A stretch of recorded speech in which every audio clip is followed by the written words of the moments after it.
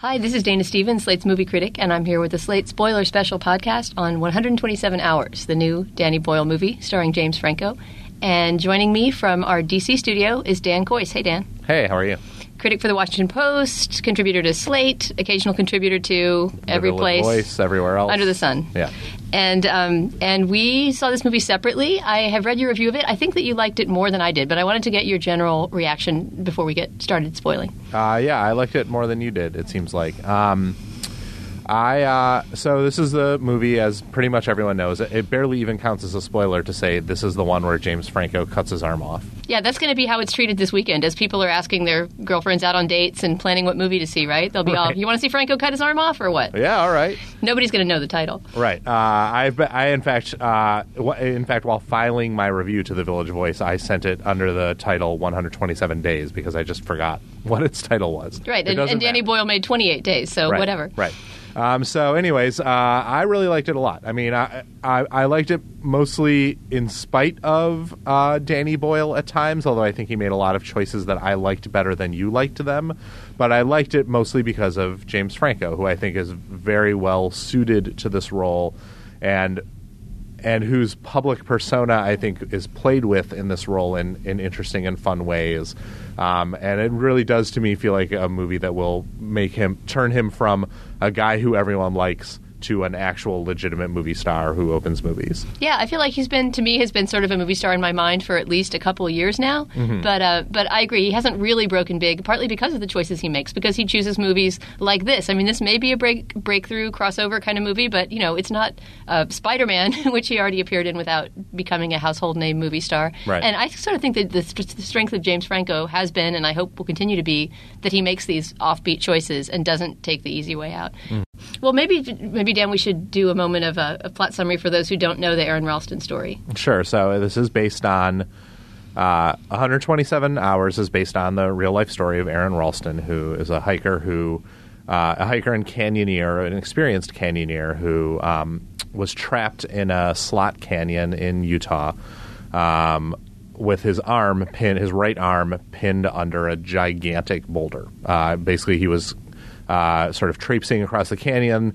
He and the boulder fell at the same time. He fell a little bit faster than the boulder in direct violation of all of Newton's laws, I believe. And the boulder landed on top of his arm, pinning it. It didn't seem to hurt him substantially when he landed, but it just pinned him, so he was stuck. Right. And Ralston, played by Franco, is stuck under there for 5 days, 5 increasingly thirsty, hallucinogenic days. And he thinks back during that time on the mistakes he made leading up to this hike, but sort of more generally on the mistakes he made in his life, a certain shunning of human connection and an unwillingness to open himself up to others. We're given that as his backstory, although it's not made explicit. It's delivered pretty elliptically.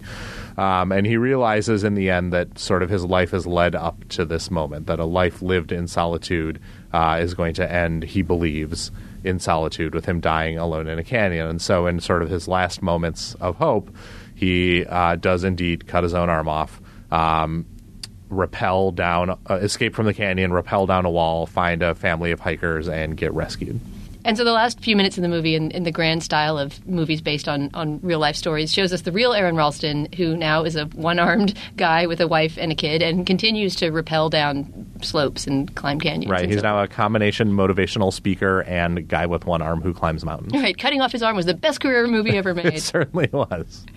So let's talk about the framing really quick before we get into the hardcore saw-in description. Sure. The movie starts off not in the canyon. It's such a claustrophobic movie that I feel like the entire thing is in the canyon, but there's actually a fairly lengthy intro, maybe 15 minutes or so? Yeah, I'd say 20 or 25, actually, where we see Aron preparing for this hike very early morning. There's a very teasing shot where he's reaching up into an upper cabinet in his house looking for his good knife, and he can't quite get it.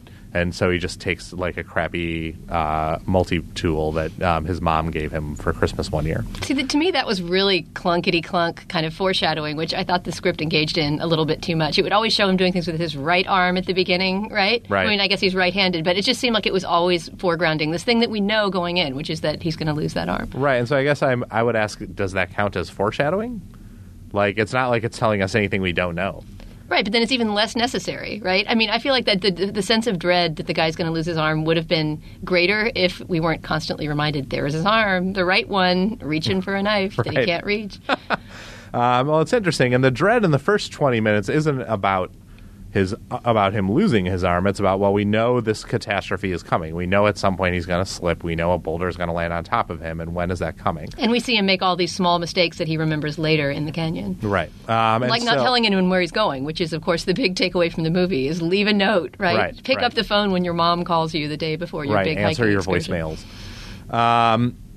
But so before he ends up stuck in that canyon, we do see him interacting with some other people, two hikers who he runs into out in the national park, who he basically shows a good time, and we're meant, I think, to get a full dose of Aaron Ralston / James Franco, because I mean, for the purposes of this movie, they seem almost identical to me. Sort of good-natured, slightly weird guys who have a good heart, but who can be a little bit hard to take in large doses. And so he meets these two girls. He offers to take them on a trip through the canyon, and then he takes them to this seemingly amazing place where they are stuck in a very, very tiny slot canyon, literally braced up against opposite walls with their back on one wall and their feet up against the other. And then Ralston shows them that if they simply let go and slide down the wall of the canyon, they will land in a beautiful subterranean pool underneath. And it's a pretty great sequence, a pretty enervating sequence. And it gives us one moment of him interacting with others before he bids them adieu, heads into the canyon, and ends up under a rock. Right. It also, I hadn't thought about it till you described that scene, but it also creates the perfect foil for that moment when he's crammed in a slot canyon, completely unable to move. Right. I mean, it gives this exact opposite with all this mobility and dynamism and freedom. Right, and needing water so badly, as opposed to plunging into a beautiful backlit pool of it. Right. Right. But so, I mean, obviously the meat of the movie, as it were, is yuck. Is in the. Maybe I should never say that again. Obviously, the bleeding stump of the movie is... No. Obviously, the substantial part of the movie is in the canyon with Aaron Ralston, with James Franco. And you're right that in the end, that's what you're really left with, because that's what so much of the movie is. And so a lot of the movie depends on Franco. I mean, it depends on Danny Boyle to frame him interestingly and to keep the story moving along and to keep us excited about this movie even while we dread what's going to eventually happen. But in terms of who's on screen, it's Franco all the time. And so one thing that I really want to make clear is, at least from my standpoint, I thought that Franco's performance was really a terrific success. That he found different layers inside a guy who initially did not seem layered at all, who just seemed like a thrill seeker who sort of like, attacks nature with all guns blazing. He found he found depths inside a guy who at first seemed depthless, and he found pathos in a guy whose story we already know the end of. And I found his performance really moving and really interesting. Completely agree. I mean, for me, there was a very deep divide, a canyon, if you will, between my impression of Boyle in this movie and my impression of Franco. I thought Franco's performance was really perfect, and he not only delivered everything you just said, but he did it with tons of humor and wit. Mm-hmm. And this was not at all sort of a... I mean, I say this with all love for Sean Penn in the right role, but it was not a Sean Penn style kind of look at me ache and suffer performance, which obviously if you're trapped in a canyon and you're the only person on screen and it's all about, pain and suffering and thinking you're going to die, could very easily have been a pathetic performance, and I don't think it is that for a moment. Well, and I mean, that's a tribute in a way, too, to the actual Aaron Ralston. I mean, the detail in this movie of of Franco's character having a video camera and shooting sort of narrative updates on what's going on in his plight as he goes along through the 5 days that he's stuck there is real. Aaron Ralston had a video camera. He shot updates on his plight. He shot goodbye messages to his family when he was pretty sure he was going to die.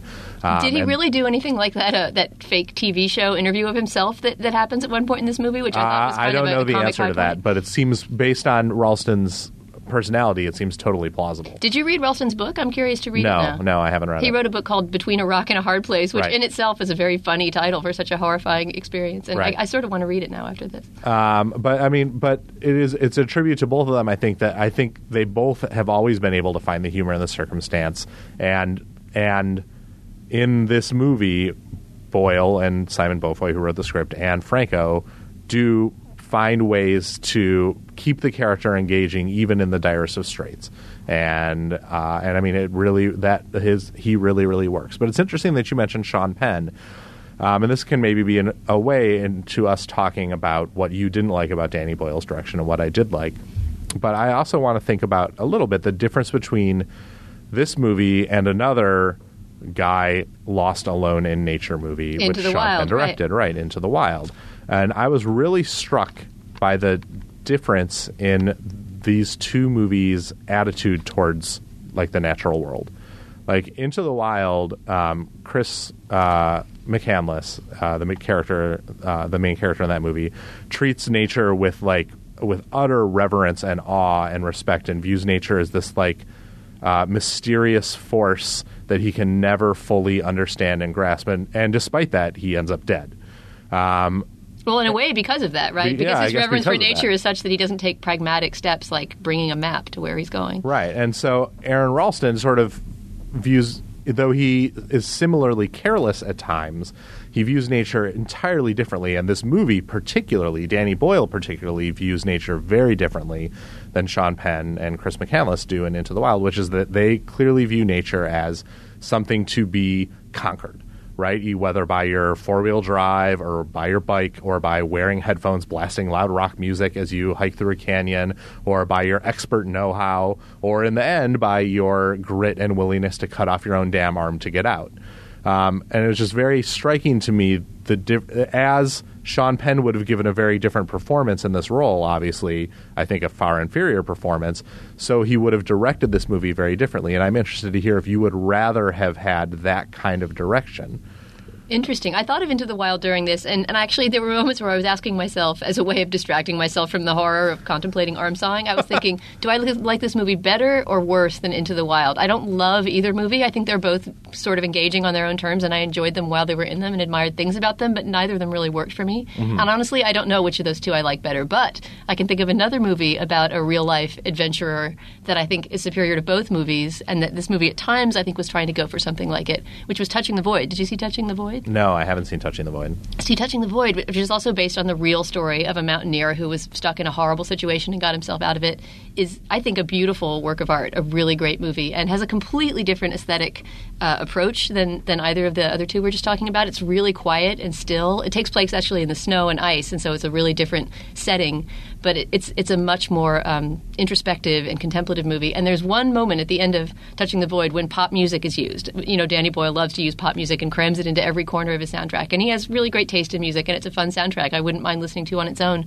But to me, it made this movie feel overly crammed, and that there wasn't really any moment that we experience the silence and the fear that he must have experienced in that cavern. And Touching the Void is just full of silence. And then at the end, there's this moment where this Boney M song, the European disco group, gets stuck in the guy's head. He's kind of hallucinating, and he starts hallucinating this song, Brown Girl in the Ring by Boney M. And to this day, whenever I even think of that song or the name of that band, I think of that moment in that movie and how powerful it was. You know, this weird moment of pop culture blasting through his head as a hallucination. And I feel like Danny Boyle didn't allow any space for something like that to happen. I'm not saying, he needs to remake Touching the Void frame for frame, but I just didn't feel like there was any moment when we could be surprised by a burst of sound or an image in that way, because he was constantly throwing stuff at us. It's interesting. I mean, Boyle has said in interviews that he had trouble convincing Ralston to let him make the movie at first because he thinks that Aaron Ralston really viewed the movie that would be made out of the story as basically Touching the Void. So he didn't. He set out to not make Touching the Void. He set out to not make Touching the Void, and he had to convince Ralston that was fine. I assume he convinced him with a gigantic pile of money. But that is interesting, and you're right that there. I mean, I haven't seen Touching the Void, but I know something about its aesthetic, and also from what you described, they are very different kinds of movies. But I would say that I didn't have any problem feeling surprised throughout this movie, and I didn't have any problem getting inside Aaron Ralston's head, and the busyness didn't bother me in the same way that it bothered you. And partially it's because I do remember, at least in the initial moments of him falling down in that canyon, us getting brief moments of silence and terror that for me then lasted basically the entire rest of the movie. And it's not so hard for me to imagine being scared in that situation. It's not so hard for me to put myself in James Franco's shoes and Aaron Ralston's shoes.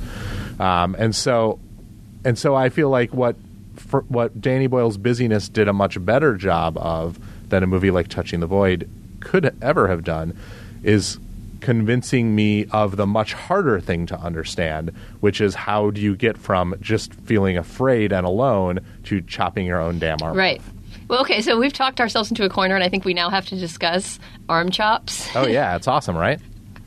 So yeah, I want to hear about, for one thing, the audience's reaction when you saw the movie, your own reaction, and just how you think that scene is handled, or scenes. I mean, it's sort of a series of scenes by which he gets to the point of saw. Right. Everyone in my audience fainted and 6 guys died. I threw up so much that no. It was fine. You know, there was a great deal of tension in the audience and a lot of shrieking. And it's a very, very intense scene, obviously. I didn't end up watching it through my fingers, much to my surprise. I watched the whole thing. And I found it pretty amazing. I mean, as a piece of technical craftsmanship, not just the actual arm sawing, but yes, the propulsion of the movie that allows us to go along with Ralston as he makes these decisions, as he realizes the steps he'll have to take to saw his own arm off, steps I certainly never really thought about before. Yeah, well, since we're spoiling, we might as well, we haven't spoiled anything yet because everybody knows he saws his arm off, but I didn't want to give this away in my review, which is sort of how he does it. Right. And I think to me the most sickening moment in the entire movie is when he breaks his own arm because he realizes, he realizes earlier that he can't get through the bone, and that's done in a very economical way. There's just a moment that he's basically sort of feeling around in a shallow cut in his arm to figure out how he would go about such a thing. Right. And you hear him just say bone, and he just realizes there's no way that this utility knife is cutting through human bone. And so there's never a moment that he says, I'm going to break my bone, but then you realize that he's going to do it. And that moment to me, maybe because I've actually broken my arm and heard a similar sound, but that moment may have been harder than any of the gory sawing that followed. Just the idea of wedging your own bone. That's absolutely the most intense moment in the movie, and it's amazing. And it's the way Boyle handles it is through, yes, as you say, setting up the seed in our head earlier in the movie. That he's going to need to break that arm somehow, or deal with the bone problem somehow. And so all of a sudden, after he's sort of gone through this peak of delirium, and after he gets, the movie posits a glimpse of his own future son. To sort of propel him into what he needs to do. That's funny. I thought of that as his childhood self. I keep reading in reviews now that it's his son, and it makes sense that it's his future son, but I thought it was an inner child deal where he was like dancing with himself, which struck me as a little touchy-feely, so I like it. I mean, they're both pretty his son. Touchy-feely, but I have a little more sympathy for future son than dancing with my son. Yeah, definitely. And then Boyle very clearly sets up in a couple of very economical shots what the physics of it are, that he's braced himself in a certain way, that he's like gritting his teeth and preparing for what he has to do. He launches into it. We get a shot, basically an X-ray shot inside the arm of the arm bones bending. Yeah, CSI naturally. And then we get this tremendous crack. It's almost like a series of cracks. Yes, well, I mean, he had to break both. I mean, there's radius and ulna, right? Yes, so there's 2 cracks. And it's super intense and pretty amazing. And it's like once he gets past that, as an audience member, you feel like, oh my God, this guy can do anything. Sure, he can saw his arm off. I don't know. I still had a hard time with the song after that. And you're going to have to tell me a little bit about how that scene was shot, because I was sort of watching it through my hands. And that's a moment when I admired. I mean, there's plenty of moments in the movie when I admired what Danny Boyle could do, and that was one of them. You know, I mean, I think he really thought about how to make that scene as tense and as intense as possible, and it worked. Right, but while not making it so horrible that it's literally unwatchable. I don't know. I thought it bordered on that, but you know, maybe that was what it does he was going border. for. I agree with you that it borders on that, but I think it's, for most audiences, it's not entirely unwatchable. You may watch it through your fingers. You may watch it primarily by just listening to the sound, in which case he has you taken care of, because sound does a lot of the work in that scene. But most people will not have to completely shut down at that point in the movie. They won't have to run out of the theater. They won't have to duck under their seat. They will be able to experience it in some way, and it's going to have a real effect on people. Here's a question, because it was hard for me to tell the duration. How long do you think that scene lasted? About 2 or 3 minutes? Maybe 2 minutes, yeah. I mean, after the arm breaking, the actual cutting, I would say, was 2 minutes max. And it's dealt with through very quick cuts. Obviously we see the knife going into the skin, and we see him sawing through stuff, but a lot more often it focuses on his face as he is working through his way through things.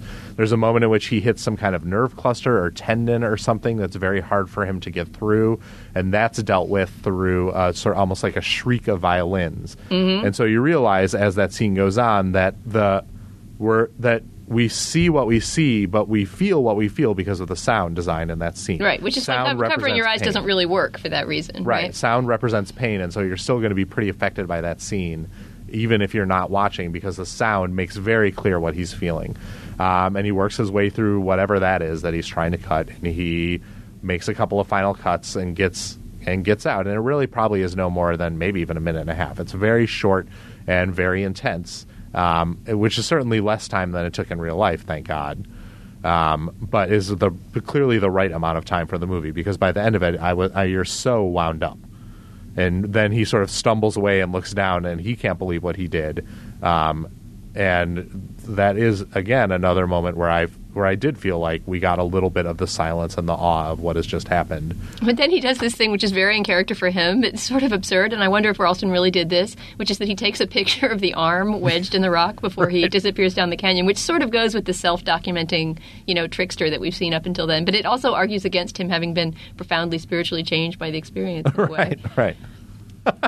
Then after that, I just have to say, as long as we're spoiling, that the end of the movie was such a release of tension. It's a strange structure for a movie. I think it works for the weird kind of movie this is, but it's sort of odd because in a regular horror movie or suspense movie, there would be one more beat after that, right? And there's not in this movie. Basically, there seems to be very little movie after that. Yes, he rappels down the canyon, but that's treated very quickly as if it's sort of like, hey, now that I've cut off my own arm, rappel, schmappel, right? Right. And gets picked up by these people and airlifted away. And there's just this pure release of tension. I mean, I feel like I was just a wet noodle in my seat just thinking, like, he's safe. Nothing more is going to happen to him now. Right. And please don't make the helicopter almost crash or some bullshit. And Danny Boyle didn't, which I respect. I sort of wish the movie had ended with the scene of Danny Boyle handing Aaron Ralston a pile of money. Like into his one good arm. Right. Like, all right, you made it, kid. Here's your reward. But yes, you're right. I mean, and so the structure of the movie is one of the things I really liked about the movie structure is the placement of the title, in fact. And this is a tiny bit of a spoiler, but one of the things I really loved was we get like sort of that 20 or 25 minutes of Aaron Ralston in his element, flirting with those girls, hiking around the canyon, biking, listening to loud music. And then he hits the rock. And he falls down in the canyon. The rock lands on top of him. And it's in that moment of silence where he's looking at his arm like, holy shit, what just happened? That's when the title flashes up on the screen, 127 hours. Maybe that's why it feels to me like that's the whole movie. And the beginning feels so almost like it was a trailer that I saw before going in or something. Because that's when the real intensity and engagement with the movie begins. Right. Dan, I'm so glad to have you back on the spoiler train. We haven't done one of these in a couple months, and I've really missed it. I'm happy to be back, and this is certainly a very interesting movie to talk about. And I'm really interested to see how it does. I think whether it is a gigantic hit or not a gigantic hit, I do really think it makes James Franco a movie star, and I think it's up to him now what he wants to do with that. He's still going to keep doing weird movies and conceptual art projects and stuff, and so it may not it may not matter that he's a movie star, but at least for the next few months, he's going to have to be a movie star.